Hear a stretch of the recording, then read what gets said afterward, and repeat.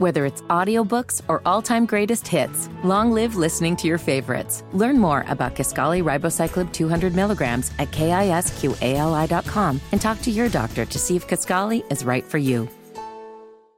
Donald Trump won 98 of 99 counties in Iowa, and the one that he lost was just by a fraction. So, yeah, this was a good old-fashioned blowout.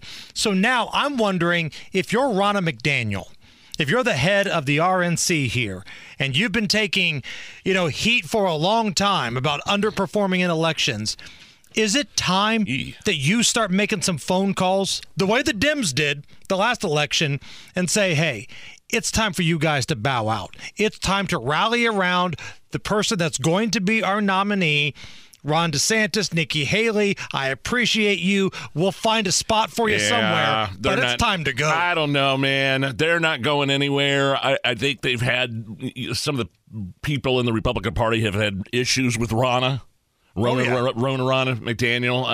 So I don't know if Nikki Haley or Ron DeSantis takes that request seriously. That's a good point. And also, I mean, you said this before, Nikki Haley's not going anywhere until South Carolina, her home state. Right. Because she is probably looking at second place in the next two primaries, if you're buying into polling. Now, again, polling's never perfect. We were told she had this big momentum going into Iowa, and she still finished behind Ron DeSantis. But she's going to do much better, one, in her home state, and two, in an area that's about as far away from conservative values as you could imagine, up in the northeast part of the United States. So it's going to be a tough road for Ron DeSantis to hang in there the next couple of primaries, but what are we talking about? We're talking about second and third place here. Yeah. Doesn't matter. The only person that can make it so Donald Trump is not the nominee is a judge in a courtroom somewhere.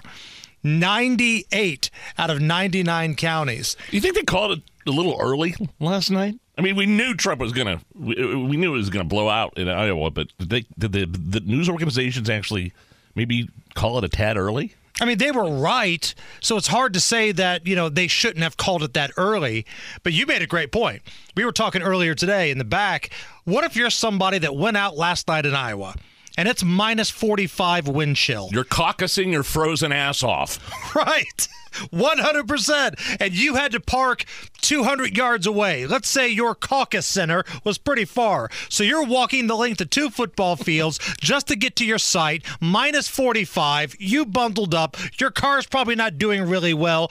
You walk in the center, somebody holds up their phone and says it's been called. How rude. That sucks. Maybe that's why only 15% of Iowa registered Republicans showed up for this vote.